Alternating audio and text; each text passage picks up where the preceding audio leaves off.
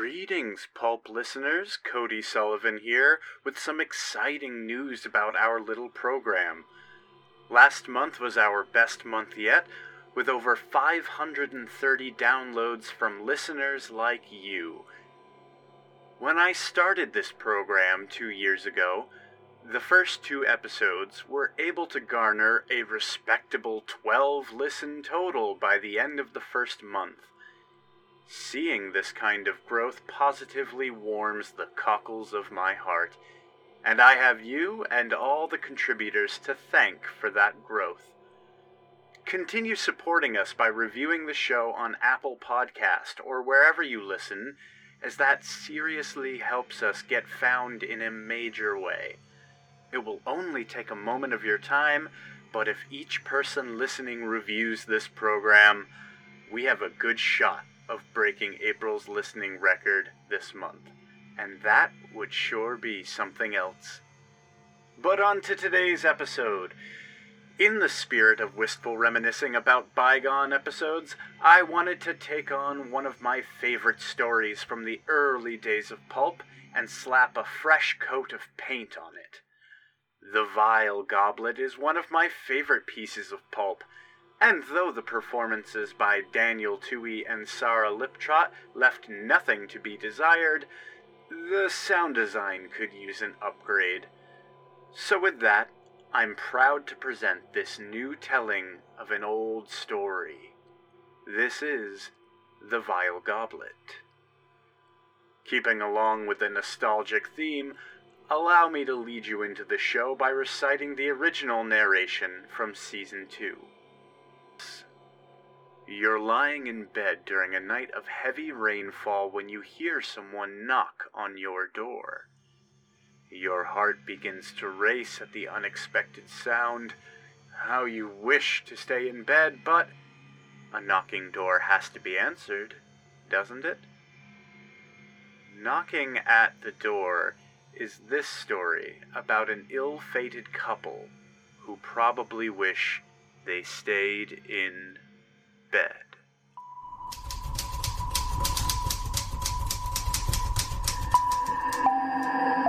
Something from outer space. Terrible things. This is Pulp from Beyond the Veil.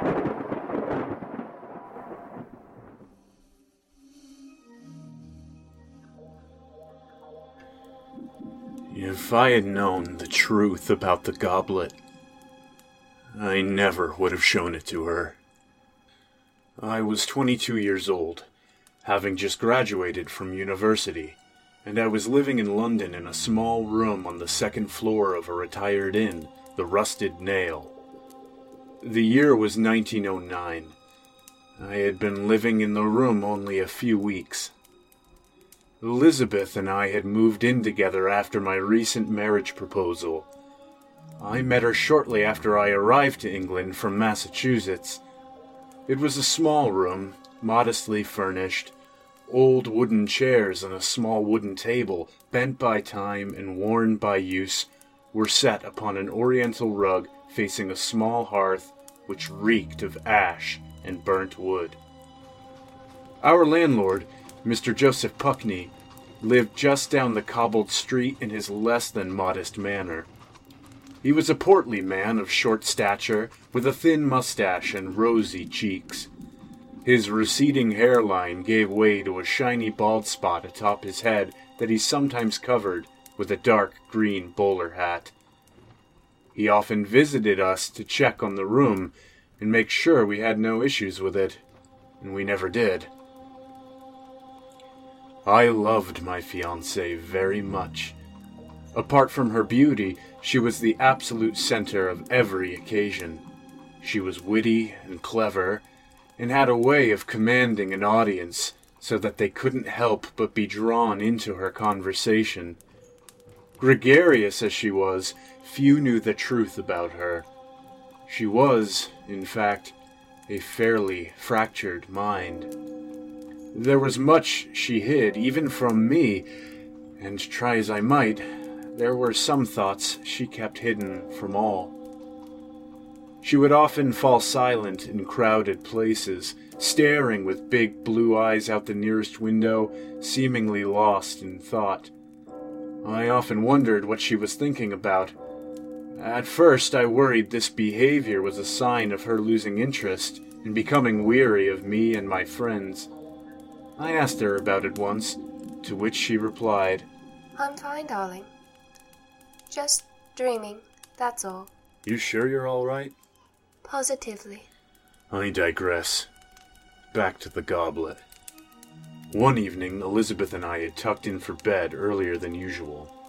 There was a terrible rainstorm that shook the shutters on our windows, causing them to slam and bang into the siding of the retired inn.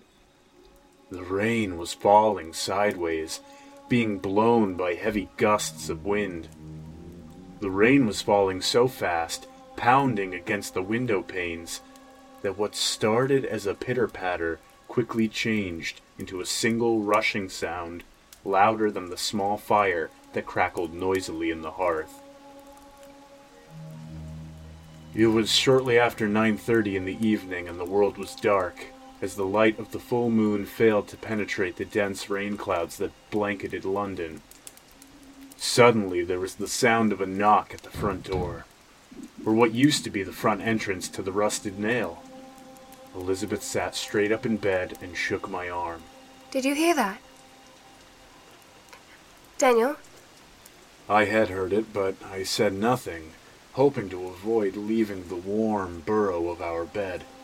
She was listening for the knock again, straining her ears against the sound of the rain. This time, there were 3 knocks, each louder than before. "Daniel, wake up. There must be someone out there." "There's a man out there. Goodness, he's soaked. And with no brolly either." With a sigh, I pulled off the covers and placed my feet on the cold wood floor. Looking out the window through the droplets of rain, I could barely make out a tall, slim man in a black coat. Other than the rhythmic knocking, he was standing completely still. It couldn't be Mr. Puckney, for as if the dissimilar shape of the man wasn't enough, I knew he had gone to Ireland this week to visit family. I had no way of knowing who this man was, but I had the feeling that it wasn't a friend of ours. All our friends knew of the inside entrance that led directly to the stairs leading up to our room. As I walked down the dusty steps that led to the retired bar room, with Elizabeth standing at the top of the stairs behind me, I felt the most terrible sense of dread standing behind that door.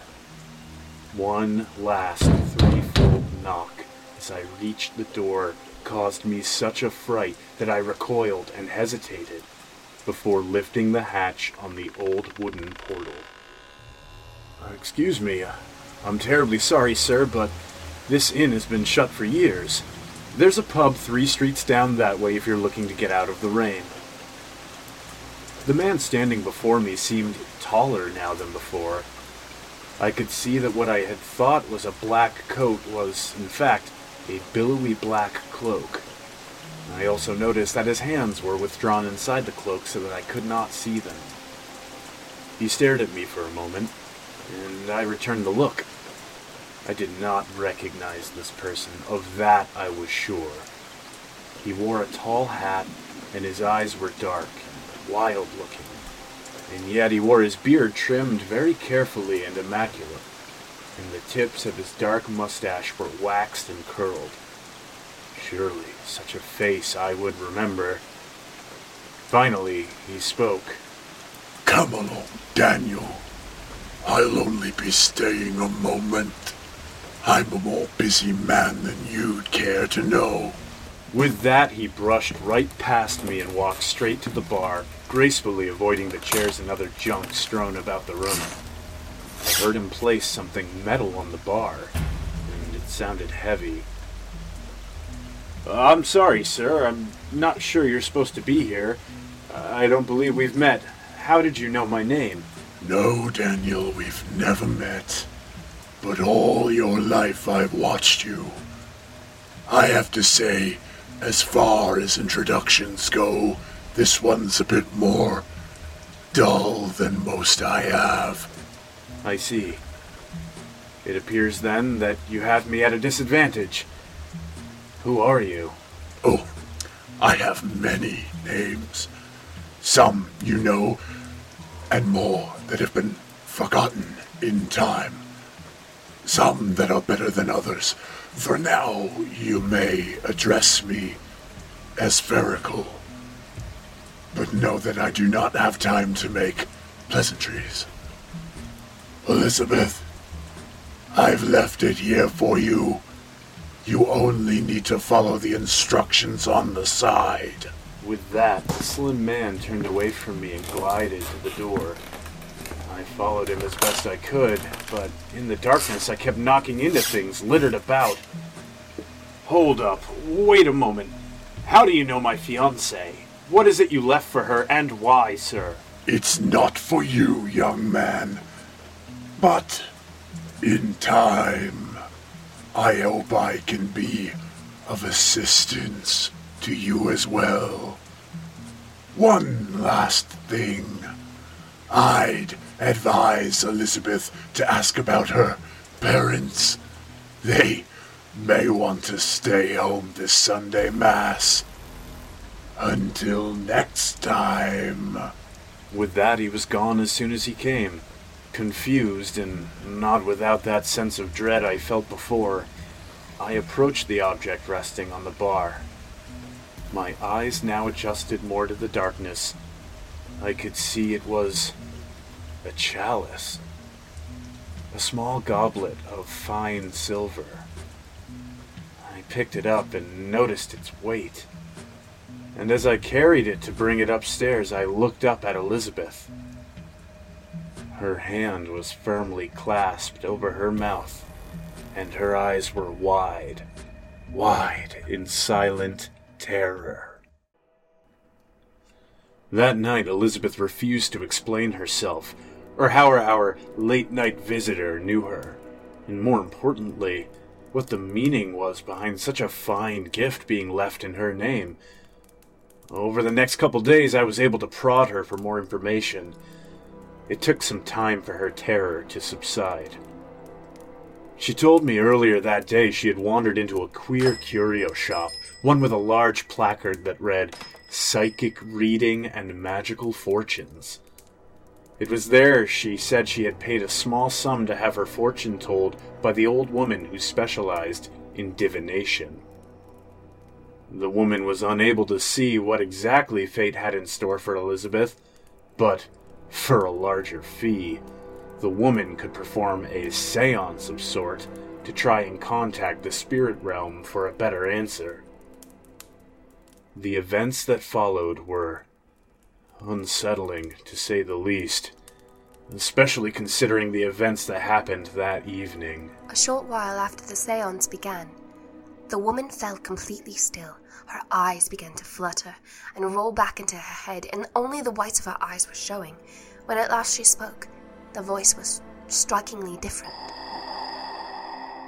Firstly, speak to me your name. Lastly, speak to me your desire.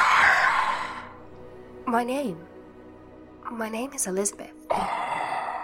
Lastly, speak your desire. I desire to know my future. Only your future. I desire to know the future of whatever I please to think on. I see. It will be done soon. That was it.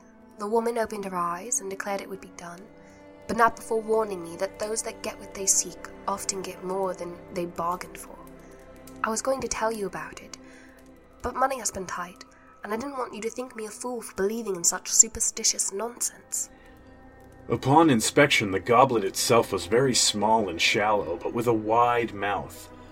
And in bas-relief along the sides was a morbid picture of a man with a small knife. He appeared to have cut his wrist, and was collecting the stream of blood into the mouth of a small goblet.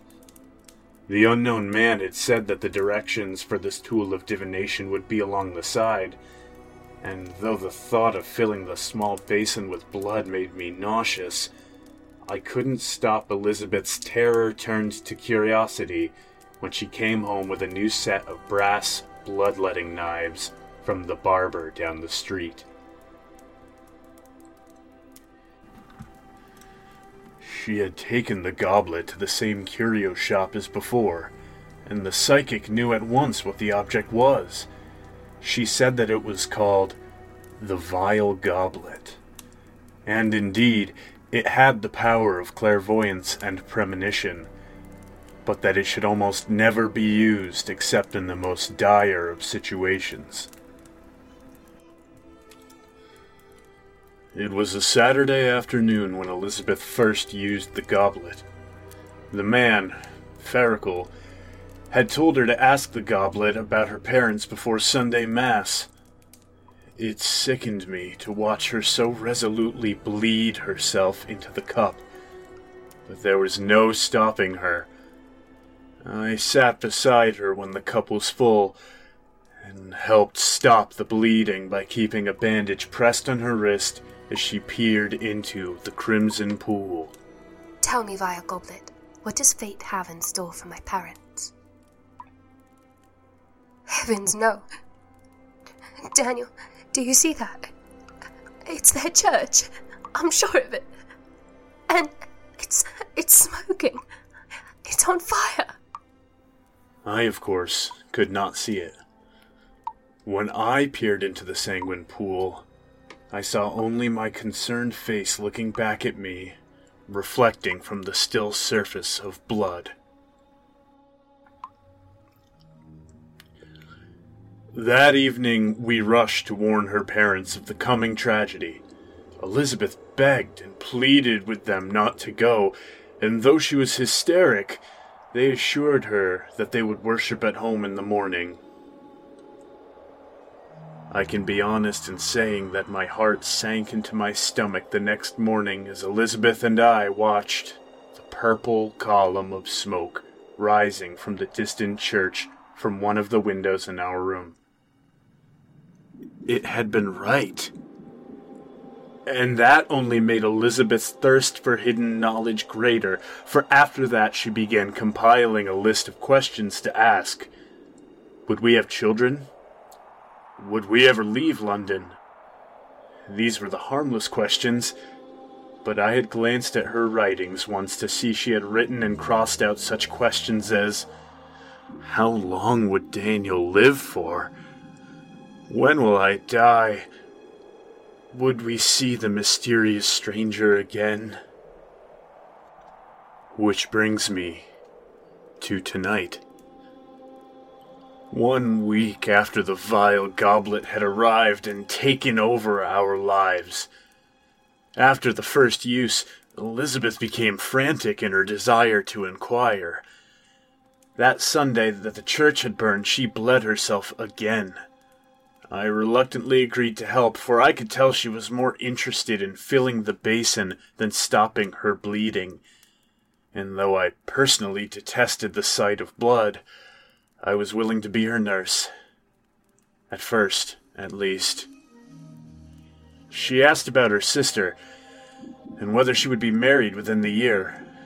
Though this may seem trivial, her sister was older and lived alone, and there were unspoken fears that she'd never marry at all. Tears of joy streamed down Elizabeth's face as she stared into the goblet. I can see their ceremony, Daniel. Mother and father are crying. Oh, look at that groom. Oh, can you see him, Daniel? Can you see him? He's very handsome. I wonder when they'll meet. She became very faint after that incident and fell into a deep sleep. I was upset at how she looked. Apart from the frantic smiling she donned upon her face, I could see her rosy cheeks lose their luster in the dim lamplight. After that night, I refused to assist her. Not because I didn't want her to be safe. I just thought that it might stop her for a few days and give her a chance to recover. It is now all too apparent I was wrong. There's nothing there. Earlier this morning, I was awakened by her shouting. I sat up in bed to see what was the matter. It's not working. There's nothing there. There's nothing there! Darling, please, stop that. What's wrong? Here, let me stop the bleeding. It's not showing me anything. Nothing at all. Not even my reflection. Daniel, I'm afraid I must not have asked the question properly. What question, exactly? Oh, Daniel, I just wanted to know where we'd be a year from now. I just want to know what will become of us. But the phrasing must be off, or perhaps I'm not feeling it enough. My love, please stop this. I'm worried about you. Can you just stop for a couple weeks? We can go away and forget about this whole sordid affair.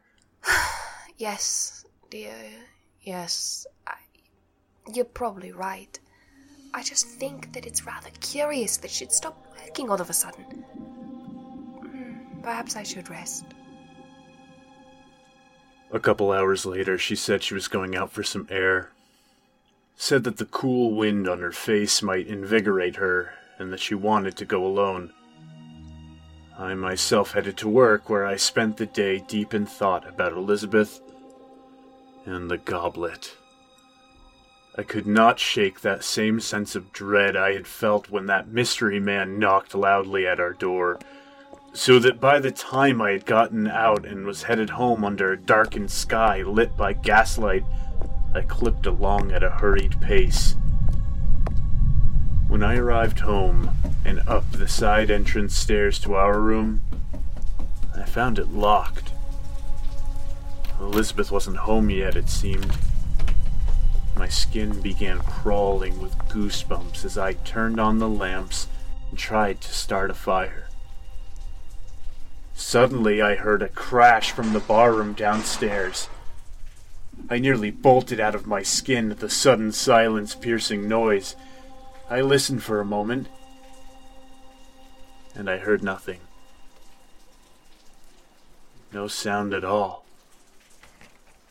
I unlatched the door and stood at the top of the stairs, peering down into the obscuring darkness of the retired bar. But I noticed a faint glow coming from beyond the edge of my sight. Slowly, tentatively, I moved down the stairs as silently as I could.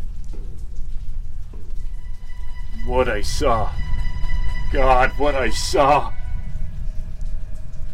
There was a makeshift altar at the end of the bar, glowingly adorned with burning candles, and smeared in blood was the name Ferrical all over the ground and the walls around the altar.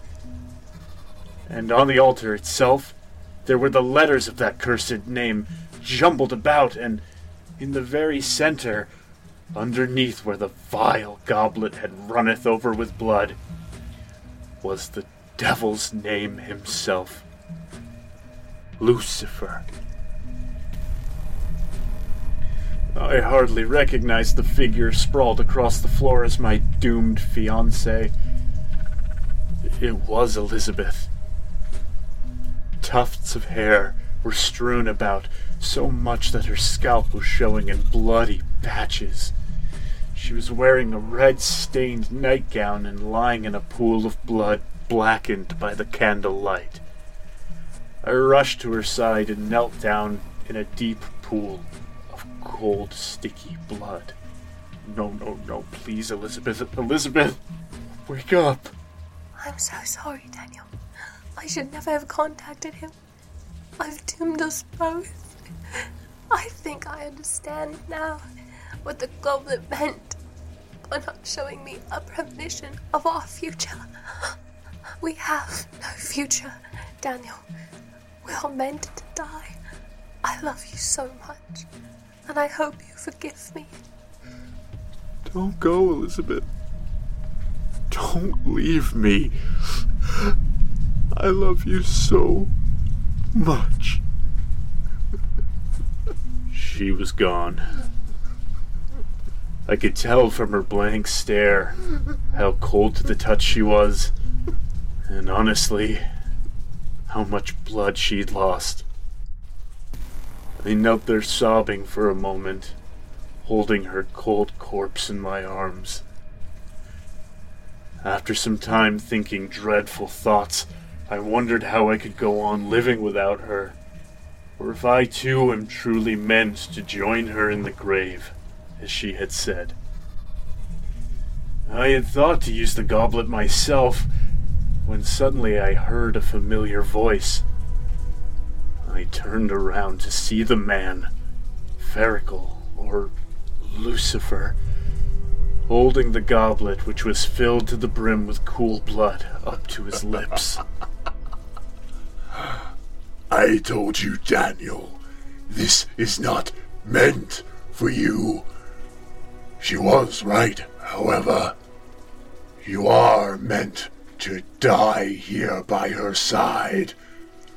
I think that's a more romantic end than most couples have, don't you?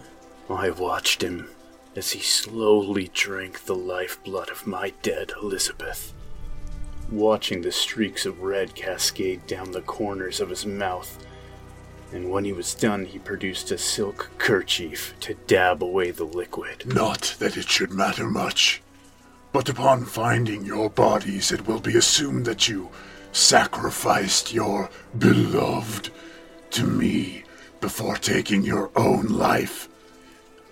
It's funny how humans believe that it is my life's work to drive people mad, to make them kill themselves and one another. But how much more honest it is to say that it's your kind's own morbid curiosity that drives you mad. It is the engine that built your civilization, and it is the same device that burnt Rome, destroyed Babel, and in the end, damns you all to me. I will say that, though I never force this punishment on humankind, I do take from it a very deep satisfaction. Now, I must go. We'll see each other again, I think. May your death bring you some small measure of peace. Goodbye, Daniel. He stepped back into the shadows from whence he came, taking the vile goblet with him. And though I couldn't peer into that darkness, I knew he was gone. Is it true, what he said? Would this macabre discovery be pinned on me? Would my good name go down as one of the hidden Satanists that prowled London streets? Even if I wished to stay alive to tell what happened, I had no proof. I would surely be hanged and my reputation tarnished still. So, that is why I'm writing this here, now, in the candlelight beside the body of my love. I feel tired from the exhaustion of recounting these painful memories, as well as the steady droplets of my own blood streaming out of my left wrist onto the floor and mixing with Elizabeth's. I do not know what fate has in store for me on the other side, but I can only hope that she'll be there. You must know I loved her dearly and would never dream of harming her. If I had known the truth about the goblet, I never would have shown it to her.